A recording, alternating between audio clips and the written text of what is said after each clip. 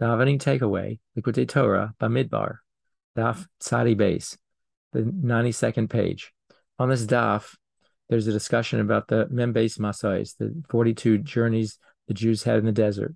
And this number 42 represents the name of Hashem that represents Aliyah, going up, elevation.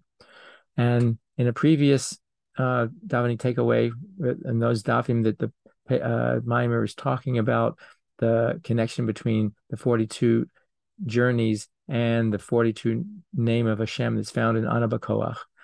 But this one here relates to another aspect of davening where the number 42 shows up, and that is in the first paragraph of Shema, starting with Ve'ahavta until B'sharecha. There are exactly 42 words in that first paragraph, and that represents an aliyah. And in the mimer, it's discussed what's the connection, because we have a situation where we say that we love Hashem and we add v'chol me'odecha, the idea of love without limit, bli gavul. And that aspect of bli gavul through these aspect of 42 allows for an aliyah to happen, for us to then rise higher and higher. And juxtaposed to the second paragraph of Shema, which the Mimer says is connected to a different name of Hashem. That's the 72-letter name of Hashem, Ab. And that represents Hamshacha, drawing down. And one of the reasons why it's going down as opposed to going up is because there is not that aspect of loving Hashem b'chol me'odecha. And in another mimer in Likkutei Torah earlier, we see the same discussion, and there they even say that in the second paragraph we find a hint at the ayin base name, the 72 name of Hashem.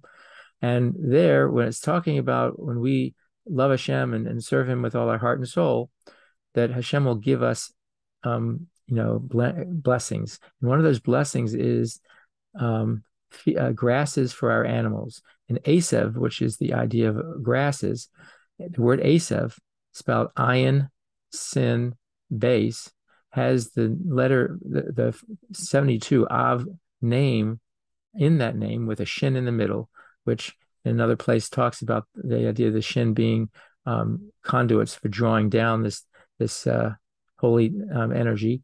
And so again, the idea of drawing down. And so we see that part of the kavana, when we're saying the first part of the Shema, when we say B'chol me'odecha, we're holding the level that we can appreciate that which is beyond, and with that we get an aliyah.